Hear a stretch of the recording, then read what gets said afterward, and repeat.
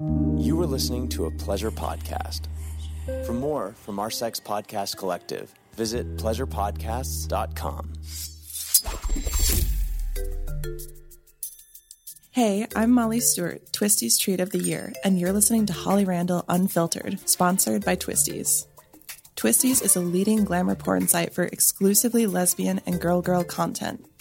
Since starting my journey with Twisties, I have shot some incredible scenes with some of the best girls, making some truly amazing fantasies come to life. For 18 years, they have featured the biggest names in the industry, recently rebranding to exclusively female content. Twisties stays focused on raising the bar of what modern porn looks like, while highlighting the up-and-coming talent of our generation. Their Treats of the Month and now Treat of the Year give viewers a taste of what their favorite girls are like under the wrapper. My journey since being their Treat of the Month in January of 2018 has been incredible, and I can't wait to see what they have in store for the future. To unwrap the hottest treats and mouth-watering scenes, visit Twisties.com and find them on Twitter at Twisties and Instagram at Twisties Treats. Hi, I'm Holly Randall, and welcome to my podcast, Holly Randall Unfiltered. This is a show about sex, the adult industry, and the people in it. I'm a 21-year veteran of this fascinating little industry, and as the eldest child of the trailblazing erotic photographer Suze Randall, you could say I grew up in it. So forget everything you think you know about porn, because this show is going to change your mind. My guests are some of the biggest names in the industry, and we unabashedly reveal the real behind-the-scenes stories. The funny, the inspiring, the tragic, and the bizarre. Everyone has an opinion about sex work, but few people actually listen to the sex workers. So sit back and prepare yourself for a podcast which is honest, raw, and unfiltered.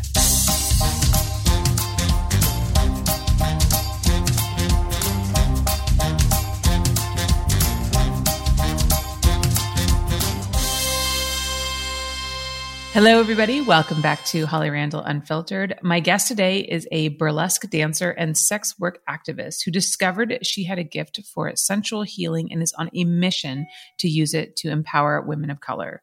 Let's welcome London Bridges. Hi, London. How are you? I'm good. How are you? Thanks for having me. Of course. Thank you for coming. I really appreciate it. So let's start from the beginning. Tell us your story and how you came to be where you are today. Yeah, so I actually started off as a stripper. I was a stripper for about 10 years, and I was working in New York majority of the time, but I, traveled every now and then. But I realized that the strip club industry, especially for Black women, was definitely going down the toilet. There was really, I like to say that the strip club couldn't afford me anymore. So, but I still loved doing the erotic entertainment that I was doing. So I started looking up, strippers from the past, and I knew nothing about burlesque. And then I started, finding out Josephine Baker and all different types of erotic entertainers, Eartha Kitt being one of my favorites. And then I just said, okay, you know what? I'm going to jump into this. I don't know how, but I know I have something and I want to be a star. So I got straight into burlesque. So for those who may not be familiar, what's the difference between burlesque and stripping? And what was it about burlesque specifically that drew you away from stripping and attracted you towards that? Yeah, that's a great question. It's a lot, it's a lot of it is the same because initially it's a striptease, you're taking off your clothes, you're creating an allure. But the difference that gravitated me to it was the performance style. It was like erotic Broadway for me. And you're acting and the elaborate clothes, and you become more of a creative. In the strip club, you could do something with your clothes and make it into something new for the most part. But, in burlesque, you are able to add the diamonds and, it's just elaborate. And I really loved it. And me being somebody who like to put on a show and like to put on a solo show. That is another thing that really gravitated me to it, was the fact that I was able to be the main star on the stage. And also the fact that the burlesque community is ran by women. And that was just so empowering to me. It was not diluted or overly sexualized or stigmatized like the strip club industry is. When women are in control of a lot of things, it seems to have a bit more, I don't want to say the word, but I'm going to say it, class to it. Not to say that strippers, we not classy, but we're like, it's just a different way that people look at us. Yeah, there's a lot more theatrics, it seems, to burlesque, and a lot more time and effort put into the costumes and the props. And it just seems a lot more like kind of staged and intentional. I love burlesque. It's so fun. I've seen Dita Von Teese's New Year's Eve show, and there's a show before the pandemic, of course, that was playing here in Los Angeles all the time. Run by Donna Hood, and the name is escaping me right now. Tease if you please. Tease if you please. Thank you, which was so cool. And the cool thing about that was there was a lot of fun to it. You know, it wasn't like, it was of course girls, you know, taking off their clothes and getting naked, but there was this one girl, I don't know her name, but she did a dance where she started off in like a Godzilla dinosaur costume. It was hilarious. It was the funniest thing I've ever seen in my life, but it was also sexy. Like the fact that she could mix those two was so interesting. And then they have contortionists on, and it was just really inventive. And you could tell these people put a lot of time and effort into their shows. And it was just, and you're right, because it's, I know you use the word classy, which you didn't want to use. And I understand, you know, your hesitation there, but it does feel like you could take your mom to a burlesque show, but maybe not to a strip show. Exactly. It's you know what it is? People, you know, not everybody who gets into the strip club industry do it because they have to. Some do it because they want to. But when it comes to burlesque, like basically everyone that gets into it is because they want to, and they love taking their clothes off, and they want to figure out new ways to take off their clothes. Do you think it's because like the level of entry is kind of set higher? Because burlesque is difficult to do, you know, like there's a lot of, like we just said, like staging and planning and all that kind of stuff. You can't just kind of run in off the street and like just do a burlesque show. Like you have to have something, you have to have a theme or something like that. Whereas I know in strip clubs, you know, they'll have like open amateur night where girls literally walk in off the street and just like do a dance. Mm-hmm. I really think that has a big part of it, but I'm gonna be honest, it's the way that the men really portray and honestly try to have a control over women in the industry, in the strip club industry. And yeah, the coming in, the payment, you know, is a lot. It's not as much, you know. I'm talking about ticket sales or even admissions into the club. It's just the objecting women.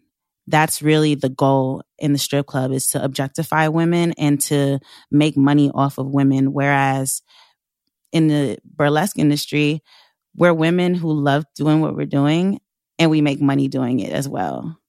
And you think like burlesque is more like celebrating women? It definitely is. And also it's huge on body positivity, huge on it. Whereas, you know, where I'm coming from in the strip club, you know, especially in New York, where it's very racist in New York, and it's very, you know, you have to have your body done. You have to do certain things to your body to make money, when that's not even the case. And whereas when you go to burlesque, it's let it all hang out as long as you're confident doing it. Yeah, that's absolutely true. There was some definitely like bigger women in the burlesque shows that we watched, and they were fantastic and fabulous and loved their body and proud of it. And everybody was just going crazy over them. So tell us a little bit more about your early experience in the strip club. What got you into doing that? And then were there any specific experiences that would illustrate, how you were telling me that it's racist and it's, objectifies women? Do you have like any specific stories around that? Oh, where do I even start? Where do I even start? So typically, if you see my pictures, I have an afro. These locks are faux. But I have an afro, and I would go to clubs and audition to clubs, and they would tell me that I have to do my hair. I can't work in their club, with my hair being natural, or just being a Black girl in New York working at clubs. There would be even an opportunity for me to work at a club, and I would go and they wouldn't hire me because they literally would say, we have enough Black girls. Wow. And it's just another instant is, I'm a really good entertainer. I love tooting my horn. I'm not humble when it comes to it. I'm really good at what I do. And I was waiting for my stage time. I loved being on stage. I was not one of those girls who hated being on stage. I loved my stage time. And I was at work for about 5 hours and I did not get a stage time. And the only girls that got the stage time were the Hispanic girls, the white girls. But when it came to me, my name in the club was Chastity. Chastity did not get a stage set. And it was very hurtful because I'm like, I deserve time, And it got to a point where after I just decided to transfer out of the club, one time I came back and I was gone for a while. And the club owner, I was actually doing really good because I was gone for a very long time. And the club owner pulled me aside at like the end of the night. It was 4 a.m. and pulled my application out and slammed it on the table and was like, you're not supposed to be here.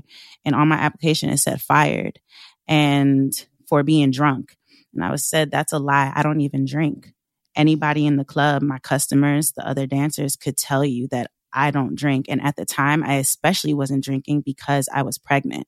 So you couldn't tell me that I was belligerently drunk to the point where you fired me.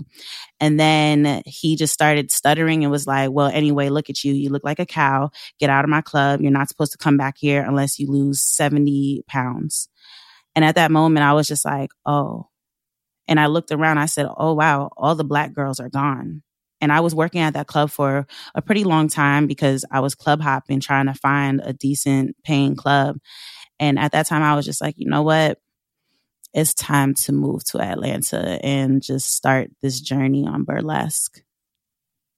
And so what was your first introduction to burlesque? Like, how did you come into that world? And what was your first impression of it? My first introduction, I'm trying to think. Okay. So my first introduction, I went to my coach, Naomi Vuse. And at the time, she was not my coach, but I saw her doing burlesque and she ended up on my social media somehow. And I'm like, that's what I want to do. And that's how I want to do it. So when I was ready, I finally reached out to her and she had me dance for her. And then a couple weeks later, she threw me in a show. I didn't even know what I was doing. I've never performed like that before. She just said, all right, this is the choreo, maybe 2 days beforehand. She said, this is the choreo. We learned the choreo. She told me how I'm supposed to dress. I showed out and I was in there. And the moment, it was a kink party. I was doing burlesque at a kink party for Casey Carter. And it changed my life. I was just like, this is beautiful. And the way that she pushed me out, she pushed me like I was already the star of the show. And then ever since then, whenever I would do performances, I would be like kind of the main act until I was going to be headlined, and then COVID happened and shut everything down. But honestly, how I got in, I just really bet on myself and believed in myself and really knew that this is what I want to do. And I knew I had something. And clearly my coach, she saw I had something because she saw me dance one time and threw me in a show with her. Wow. Yeah, that's amazing. So when did you discover that there was like some healing that could be had from this? Ooh, I found out there was healing in it when I was working with my coach. She was very sensual. She was also an ex-stripper. So she taught me that my sensuality is healing. And it's crazy. I started to look back at when I was stripping and all the things that I was going through. And I immediately started to feel better when I was on stage. The sensual movement. I started learning about chakras and learning about my sacral chakra and how, moving that womb energy is a superpower and what it can do and how it could move traumas if you really focus and utilize that energy.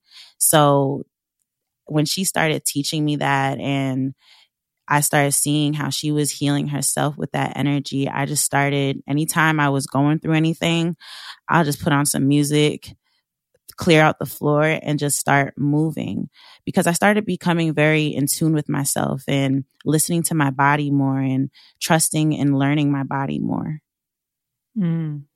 Yeah. So it seems to me that maybe it came to you where you started off doing the dancing. It was kind of like a career choice. It was, you're making money from it, but then you started to see that it could actually fulfill you in like a spiritual way as well.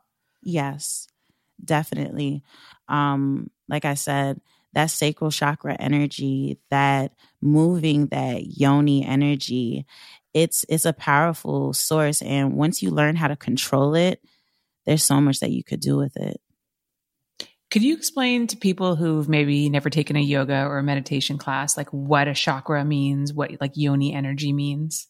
Yeah, so yoni is the Sanskrit, still learning these words, the Sanskrit word for vagina. So when I'm talking about a yoni, I'm talking about your vagina. Now, your chakras, I'm still learning how to explain exactly what a chakra is, but your chakras, they rule certain parts of your body. So let's say, for instance, my sacral chakra, that's all about womb, vagina energy, yoni energy. Even if, for instance, we could go up to my solar plexus, because I'm really into inner child work. Your inner child work is ruled by your solar plexus. And then, obviously your stomach is there too, and the different organs within your stomach. When you're out of alignment, certain things may happen. So if you're out of alignment, and for instance, right now I'm using my voice, my throat chakra. If I am not utilizing my throat chakra, I may be coughing or something may happen within my throat where I have to utilize it. I'm a singer, so sometimes I may have to sing and I haven't been singing, or I may have to come on a show and speak and, tell my experiences to somebody. Something is out of alignment where I have to do something to put myself into alignment. Mm-hmm. I'm going to cheat really quickly because I've taken like lots of yoga and meditation classes, and I've been, taught about like, centering your chakras. So it's a word that I've had in my vernacular for a long time. But then I thought to myself, if I had to describe it, like I also like wouldn't know the exact definition. So I'm just going to like cheat really quickly and read from WebMD, which is so interesting that it's on here. It says some spiritual views hold that our body is more than physical and mental. It's also an energetic system called chakras. Chakra is a Sanskrit word that means wheel or cycle. There are 7 main chakras situated along the spine, from the base of your spine to the crown of your head. They are thought to provide subtle energy that helps your organs, mind, and intellect work at their best level. And And then they explain each chakra, and then they talk about the sacral chakra, considered to be responsible for sexuality, creativity, intuitiveness, self-worth, compassion, and adaptability. When the sacral chakra is unstable, it is thought to cause emotional outbursts, lack of creativity, and sex-obsessed thoughts. That's kind of interesting, right? Where like the chakra that's supposed to be connected to your sensuality, if it's out of balance, it creates sex-obsessed thoughts. Mm-hmm. Yeah. So, you're healing yourself through movement. You're working with your coach, and then you then come to discover that you also have a gift to help teach this healing to other people. So how did you come to that conclusion, and how did you start to help other people heal themselves through movement as well? Yeah. So again, my coach, shout out to my coach. She told me, she was like, teach a class, teach a dance class. And I never thought of it because honestly, being a stripper, because of the stigma that comes behind it, I never thought, and also not even just the stigma of coming behind being a stripper, I never was like a pole dancer. Mm-hmm. I was a low flow floor entertainer. So I never really thought I had much to teach people. And then, so she introduced me to a gym, a dance gym, and so that I could start teaching there. And on Valentine's Day, I think it was 2017 or 18, I had my first class, and it was just so beautiful. The women that took my class and how much they loved it, because in a lot of these pole dancing gyms, they don't teach the sensuality side of things. And a lot of these gyms, they are owned, some of them are owned by strippers, but a lot of them are owned by people who took a class, they perfected the craft, and then they opened up their own pole gym. And they miss the seductive side of things and the sensuality side of things. And the person who owned the gym was so focused on choreography. And me, I'm not too much into choreography. I mean, I learn it. I'm good at picking it up if I have to, but I'm still trying to learn what an 8 count is. I am all about the energy. I love the energy that you could feel when you hear music. And I love teaching women how to forget an 8 count. Don't think about an 8 count, because I'm going to tell you right now, before I was a stripper, or when I was learning how to be a stripper, I tried to do a dance for one of my exes, and he laughed at me in my face because I was so focused on trying to figure out how to do an 8 count, trying to remember the steps. And I forgot about the sexy side of what I was doing, the sensual side of it. So even just tapping into women and helping them speak to their womb, helping them open up their sensual side and be comfortable with that side. Because let's be real, society really tries so hard to have us women not know about ourselves sensually and sexually. And once we begin to gain confidence within ourselves and within our Yoni power, people start to shun us and shame us and call us all types of names. And in a class with me, it's a safe space. Listen, be as sexy as you want. Open your legs as far as you want. If you open your legs and some lips come out, it's okay. It's okay. Embrace your lips. Embrace them. Enjoy them. And learn what to do with them. Learn how to pop your vagina.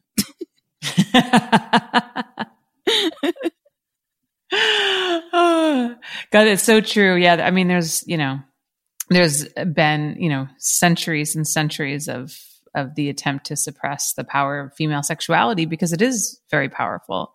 And I can also very much relate to, you really trying to tap into the sensuality of the dance rather than the 8 count or the specifics, because I feel that I would be intimidated to take a class such as yours because I would be afraid that I couldn't remember the choreography, because I would be afraid that I couldn't follow the 8 count.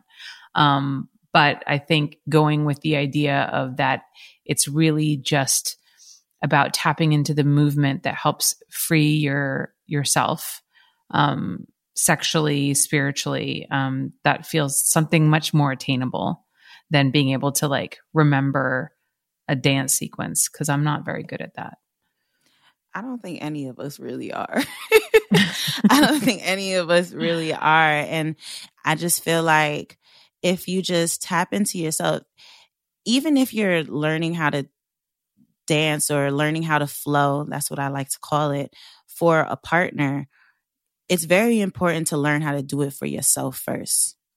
You know, if you know how to arouse yourself and know the things that you love and desire, then you'll be able to arouse and have a partner arouse you as well. But be that partner for yourself. Arouse yourself. If you're in the mirror dancing, touch the parts of your body that you enjoy being touched. You know, seduce yourself 1000%. I love that. I love that. All right, guys, we're going to take a quick commercial break. We're going to come back and we're going to talk more about the power of sensuality through movement and so much more. So hang tight. We'll be right back. Holly Randall Unfiltered is brought to you by Beducated. Beducated is like the Netflix of sexual wellness. They're an online course platform with tons of easy to follow video, audio, and written guides that can help you train your sexual happiness. Yes, I said train your sexual happiness because Beducated provides techniques and information that will help you level up your love life. They offer an expert-backed library of courses from Tantra to kink and helps you explore new practices and upgrade your lovemaking skills. So I am married, and I decided to take the Roadmap to Intimacy course, which was so incredibly interesting. I learned that in our relationship, I am the sail and my husband is the anchor. And by celebrating our differences, we can learn how to work together to move our relationship along the high seas of the world that we live in today. But seriously, it really helped me figure out how to communicate with him better and, of course, bring us together more intimately. With Beducated, you will have unlimited access to all of their online courses. You can try Beducated for 1 day for free and then get 65% off of their yearly pass with our code HOLLY. Just go to beducated.com and use our coupon code HOLLY for 1 day for free and then a yearly pass for 65% off, which will be locked in for life. That's beducated.com and use code HOLLY. You can also find a link in our episode description. Holly Randall Unfiltered is brought to you by Rex MD. Guys hate going to the doctor. It literally takes half a day just to get it done with driving there and back. And also sometimes you don't want to talk to your doctor about certain issues.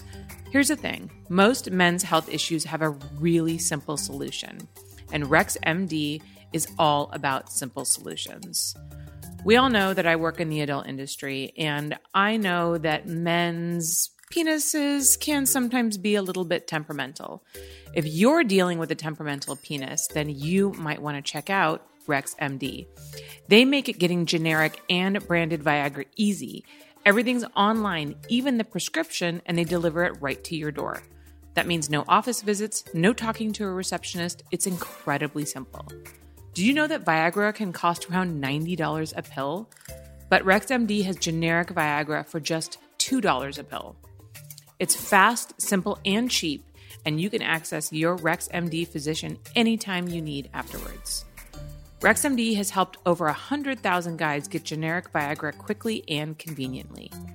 Sample packs of generic Viagra are now available to our listeners, but you've got to go to rexmd.com/Holly to get started. That's rexmd.com/Holly to get started with a sample pack prescription of generic Viagra. All orders come with free 2-day shipping. Rex MD is the authority in men's telehealth. All right, guys, we're back.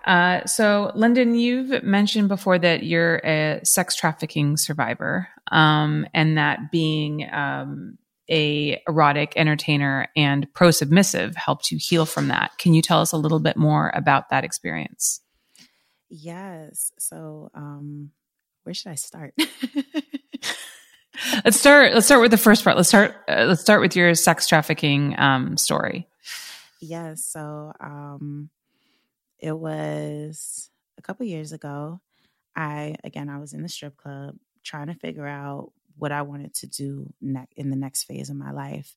I had just got out of a very toxic relationship, and I just kept having toxic relationships. So I said, you know what? Let me focus on myself and learn something. I wanted to believe in something. I didn't believe in anything, and I feel like that was the recipe of disaster for me in my life at the time.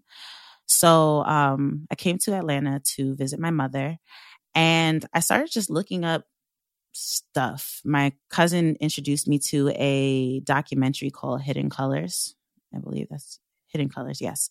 And it was just a culture shock. It was just so much about Black people. And I'm somebody who is from the suburbs. I am from Long Island, and I grew up in a white neighborhood.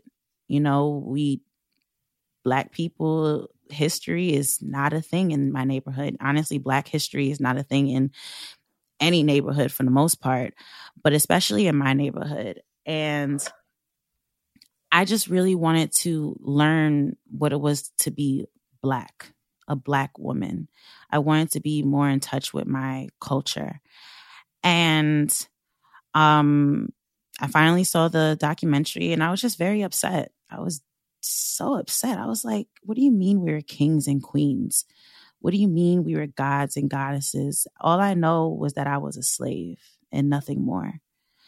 So then I came back to New York because I fell in love with Atlanta. I really did. I fell in love with the energy. And I said, you know what?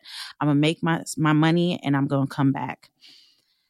Within that time, I met up with this girl that I was working with in the club, but she disappeared for a while. But then she came back, and I was telling her all the things I learned. I'm Black. I'm proud. I got all this knowledge on being Black, but I'm 25. I really know nothing. You know, I'm 25 and I'm like 3 months into this knowledge. I'm like, I don't know shit. And first thing she was like, you sound racist. And she's a Black woman, you know, she's Black. And I'm just like, all right, whatever. And then I started saying, like, you know, I want to learn something about spirituality. I just don't know where to start. You know, I don't know who to go to. Do I get books, anything? She's like, I know a guy. I was like, all right, cool. Put me on. And she did. And I met him. And it's so funny because he had a accent. It's like he made himself have like a Spanish accent. When I first saw him, he had his head down, and I let him in. And the moment I let him in, my intuition, but being a woman and being a Black woman, our intuition is crazy. It's not real. We don't have one. So I didn't trust my intuition. I did not trust my gut. He was supposed to be giving me a quote unquote reading, and immediately the sex slavery happened. I immediately became his sex slave. The rape started happening. And at that moment, I was in too deep and I didn't know how to get out. This was something that it was based off of me finding spirituality. But this was a man who was, I believe, was addicted to sex workers, was addicted to sex workers of color.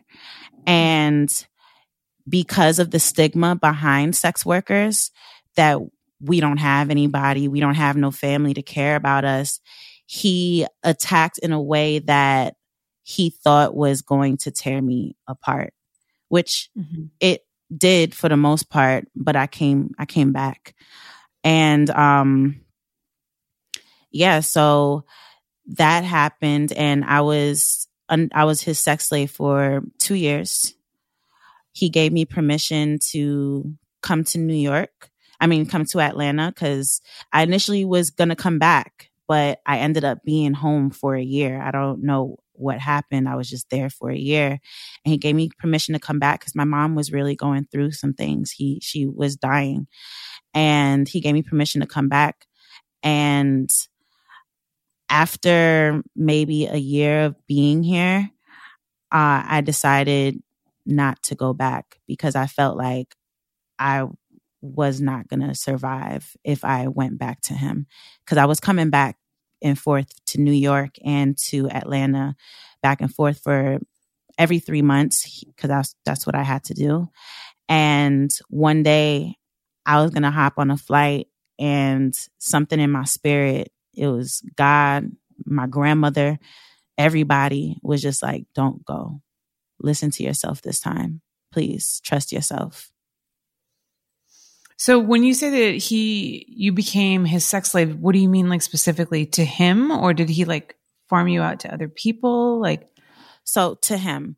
So, I didn't know what I was. Mm-hmm. It was a therapy session with Jasmine that she was like, you were his sex slave. That was sex slavery. Because I really just wanted to figure out like what the fuck was going on in my life. And I'm sorry, am I allowed to curse? Yes. Okay. Absolutely. I just wanted to know like what was going on in my life, and I didn't know. But yeah, I was his sex slave. I was not allowed to touch myself. I was not allowed to hug anybody. I wasn't allowed to have sex with anybody. I was not allowed to have any physical contact with any other human but him.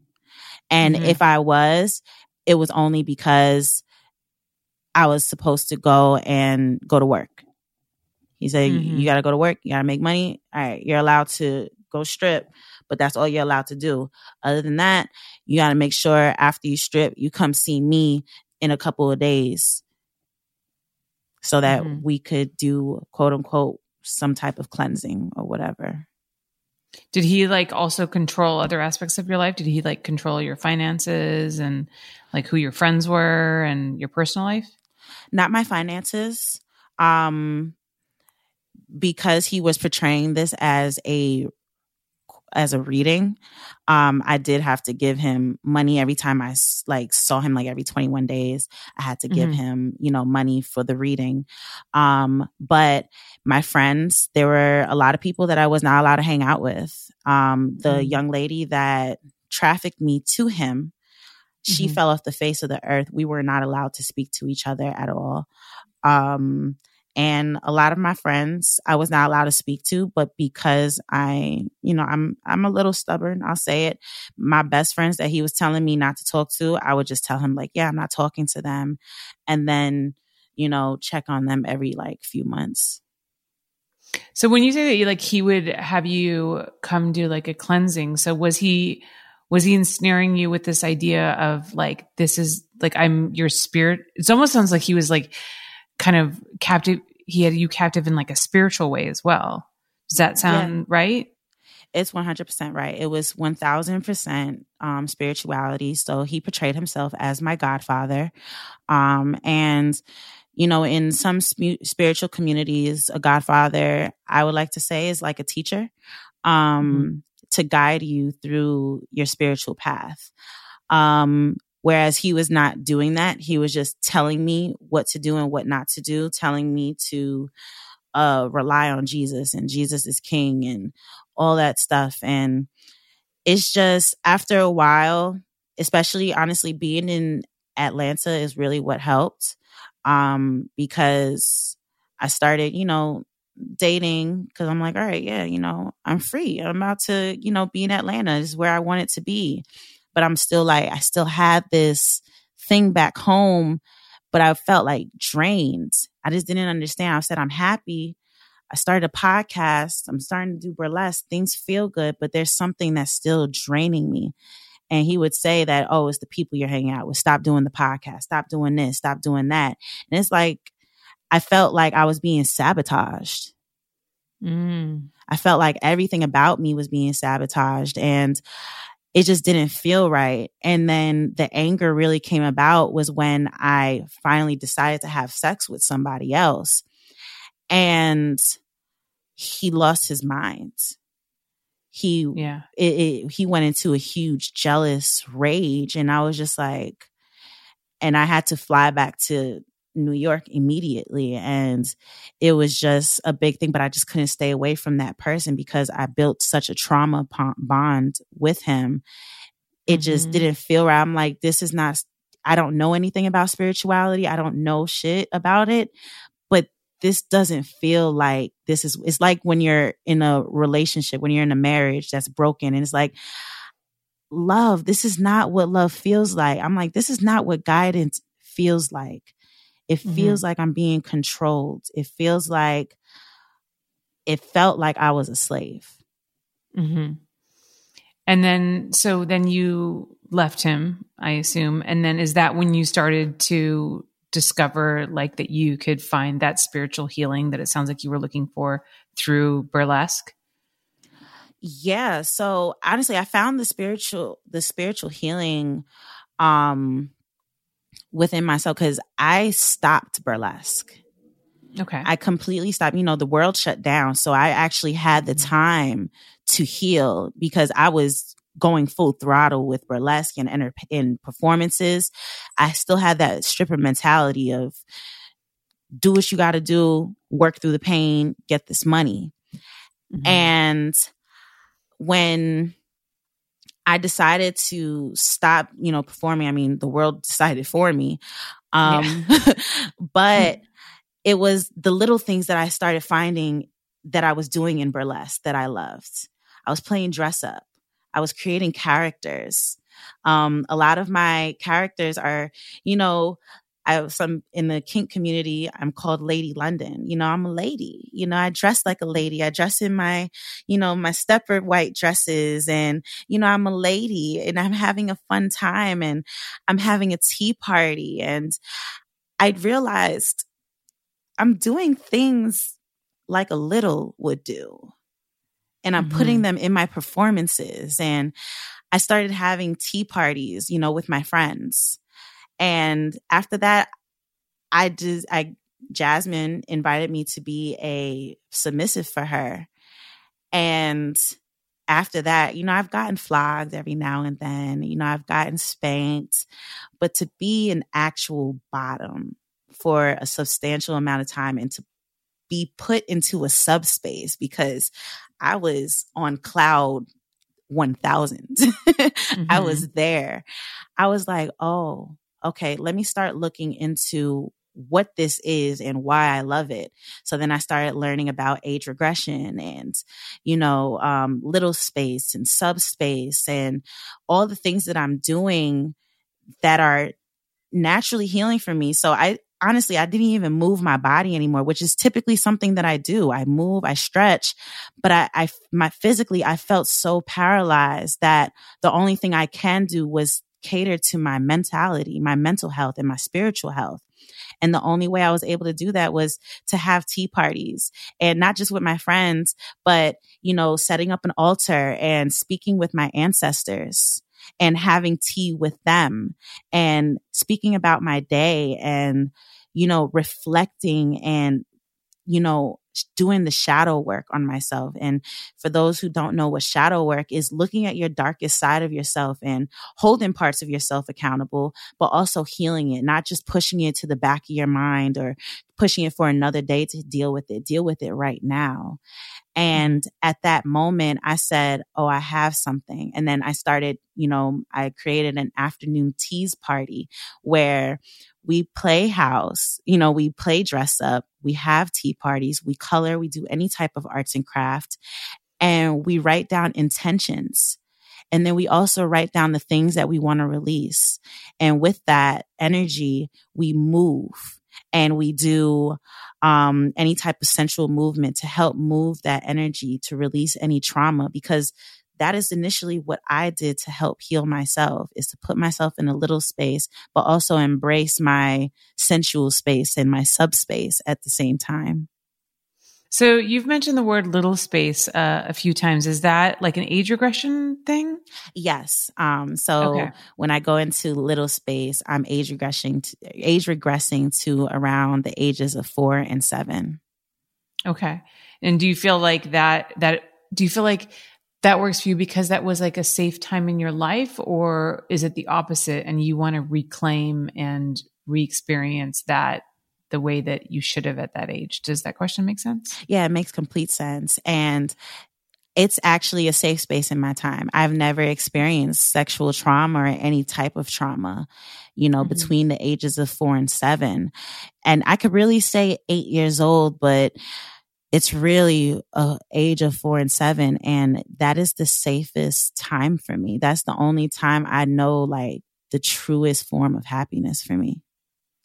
And you said that you were able to reach that through being submissive, right? Yes.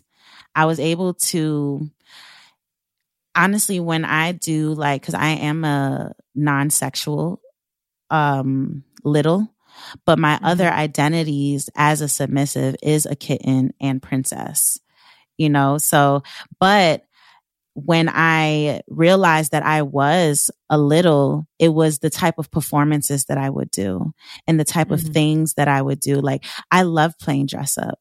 That is one of my favorite things. Alice in Wonderland is my favorite Disney movie. And I love recreating a performance that is based around Disney movies or any type of cartoon that's my favorite. I love creating those type of performances. And it's so funny when I actually am in a performance space. A lot of my co-stars, I like to call them co-stars, with me, they realize that I turned into something different. My voice becomes smaller and you become very adorable. And I'm just like, yeah, because I'm happy right now. I'm in my little space. I'm not fully there, but I'm kind of peeking at it. It's interesting because it makes me think about, I had a great childhood, and I so often, especially now that I have a toddler, I think back upon like the magic that we saw the world in, and how just the world was so different, and your imagination was really all you needed. And just everything was extra sparkly, and how amazing it would be to capture that feeling again. And I had an issue with alcohol for a long time. I've been sober for a few years now. And I think about it a lot, and I wonder if part of, actually, in fact, I really do think that part of my, desire to drink so much was trying to capture that magic back, that I had in childhood. So you talking about this makes sense to me. Do you think that discovering it through submissive work was because I also, like, if I engage in any BDSM play, I'm also a submissive. Is that just having all of those layers of like control and adulting stripped away from you, all those things that we have to do when we're grown up, and having somebody else in control, it kind of gave you that freedom to find that space again where you kind of were in the same situation, just in terms of not having responsibilities and not having to make decisions and stuff like that. That's exactly what it is. To be able to safely give control to somebody. Like, I'm literally saying, I don't want to do anything. I don't want to think for myself. I don't want to feed myself. I don't want to do anything. I just want to exist in my femininity, some way, somehow. Just allow me to exist and spoil me the way I see fit. And it's that feeling safe enough to do that. When I had my first pro sub experience, and honestly my first like real sub experience with Jasmine and King, everything made sense. Everything made sense. The communication, the setting the boundaries, the setting the intentions, the making sure that the paddles or the flogs are good. Like, okay, how does this feel? Does it feel good? Oh, you don't like that? Okay, we're not even going to touch that when it comes to you. They did not go past. I didn't even have to say a safe word or do a safe movement. And I do put my hand up and do a safe movement because the music was very loud. So she's like, we're not going to be able to hear you. So put your hands up. So if anything, they never went past my pain threshold. I felt, and I was up there for 90 minutes with heels on, standing up, getting flogged. And I was in such a safe space that the pain from my ankles didn't even feel like anything. It wasn't until afterwards we were done. It was like, oh, I was standing. I was standing in heels for a minute. Yeah. And it's just that I allowed them to have full control over my body. And I haven't done that with anybody, especially after my my trauma. To allow somebody to take over like that, I didn't have that kind of trust.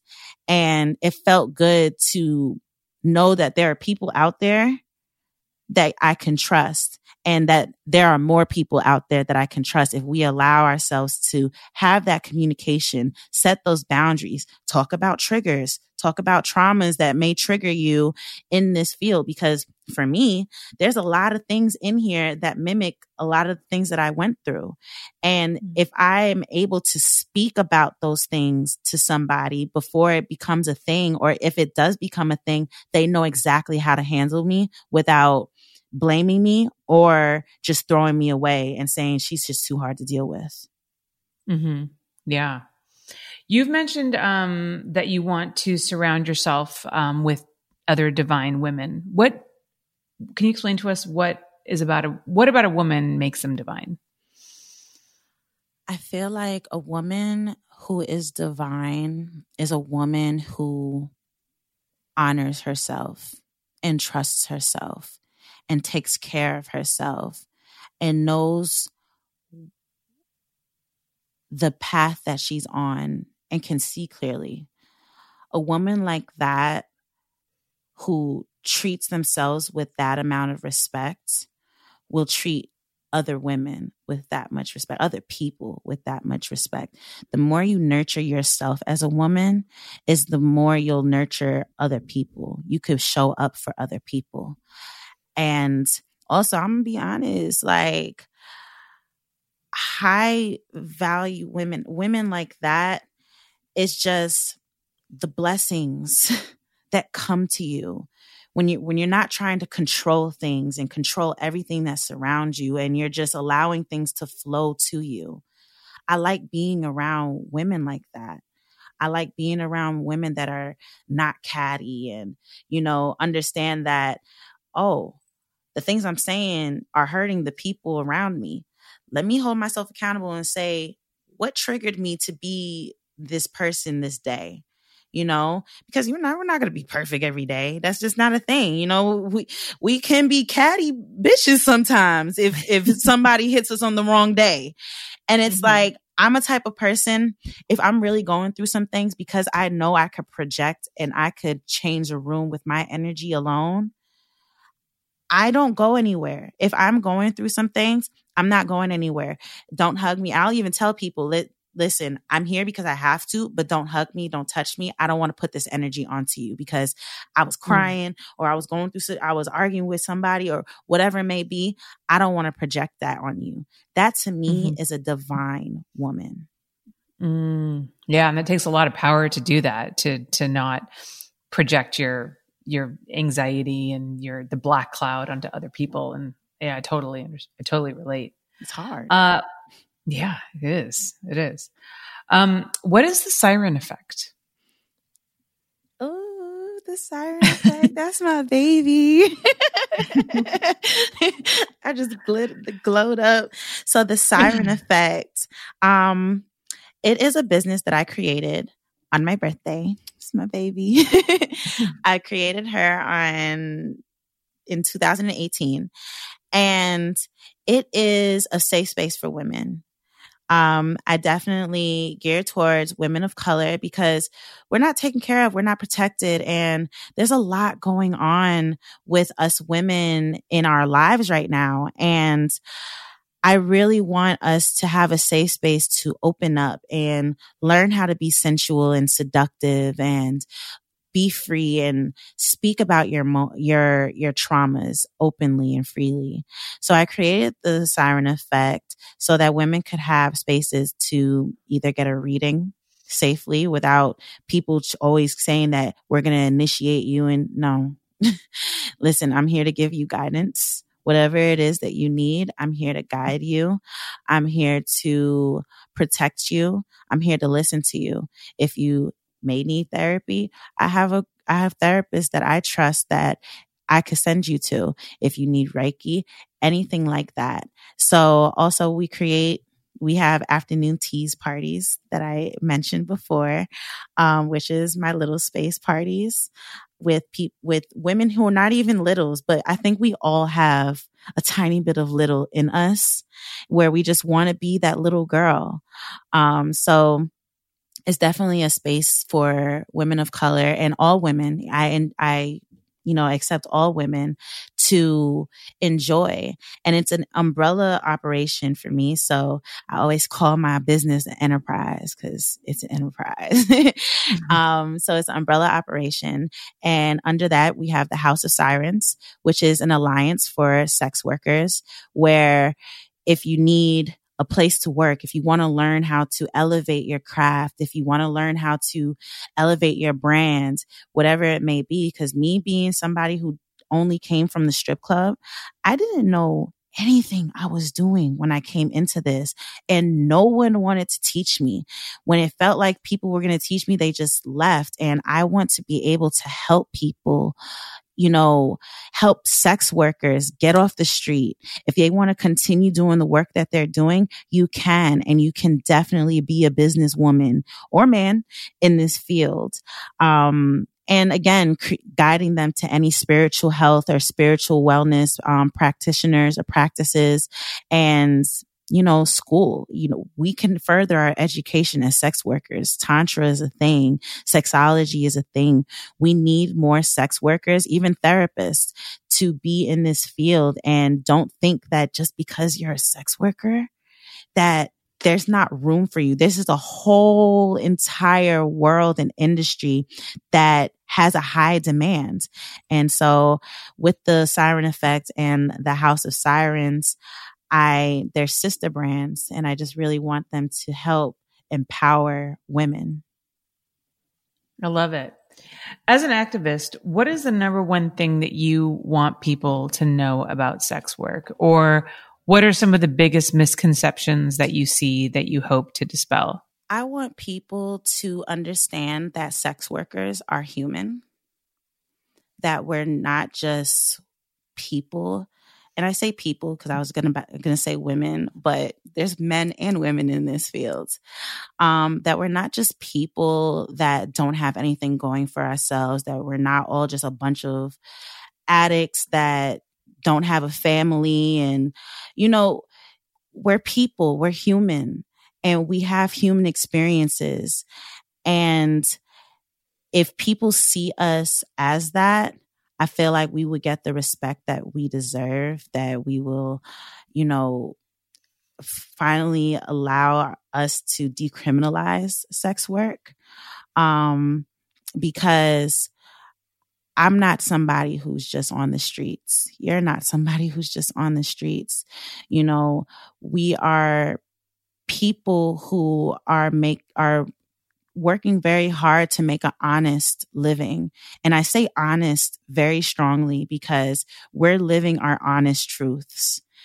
And it's very important for people to know that there's a lot of us out there that really choose this work. Even if we did get into this work, because we had to, we end up staying because this is something that we love. This is something that we utilize to not just heal ourselves, but to heal our customers that come to us. We're providers, we're practitioners. So the moment people see us as humans and as providers and practitioners, I feel like the more respect that we'll have and the more people will fight with us and for us.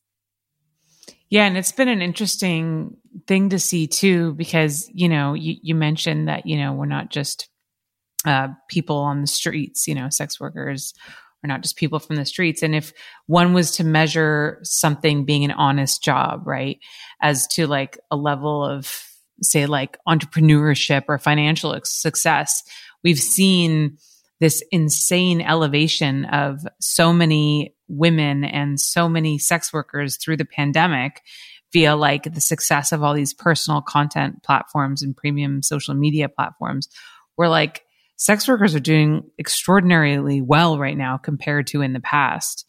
And I know so many women that have started other businesses, that are dabbling in real estate, that are really like, I mean, they're real businesswomen. And it's just been a really exciting thing to see sex workers take like a real charge of their careers and their futures, and, you know, become activists and advocates like you. So it's just, thank you for being a wonderful example of, you know, how far women have come in this industry and how much more further we can go.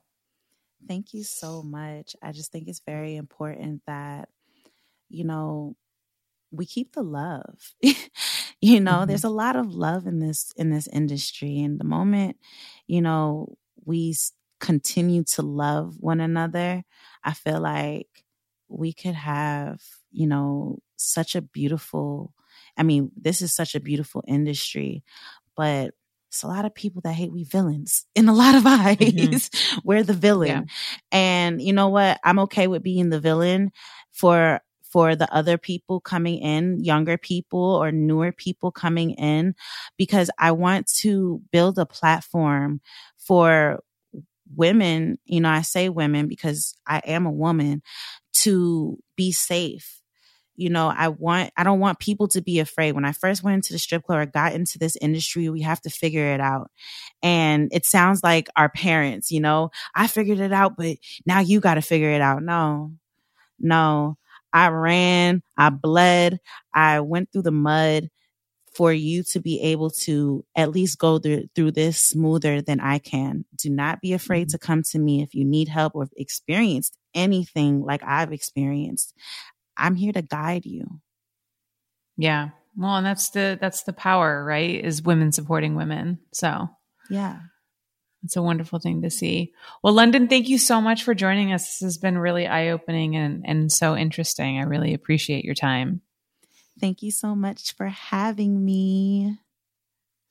Can you tell everybody where they can find you online? Plug your socials, your main website, wherever you would like to direct people to learn more about what you do.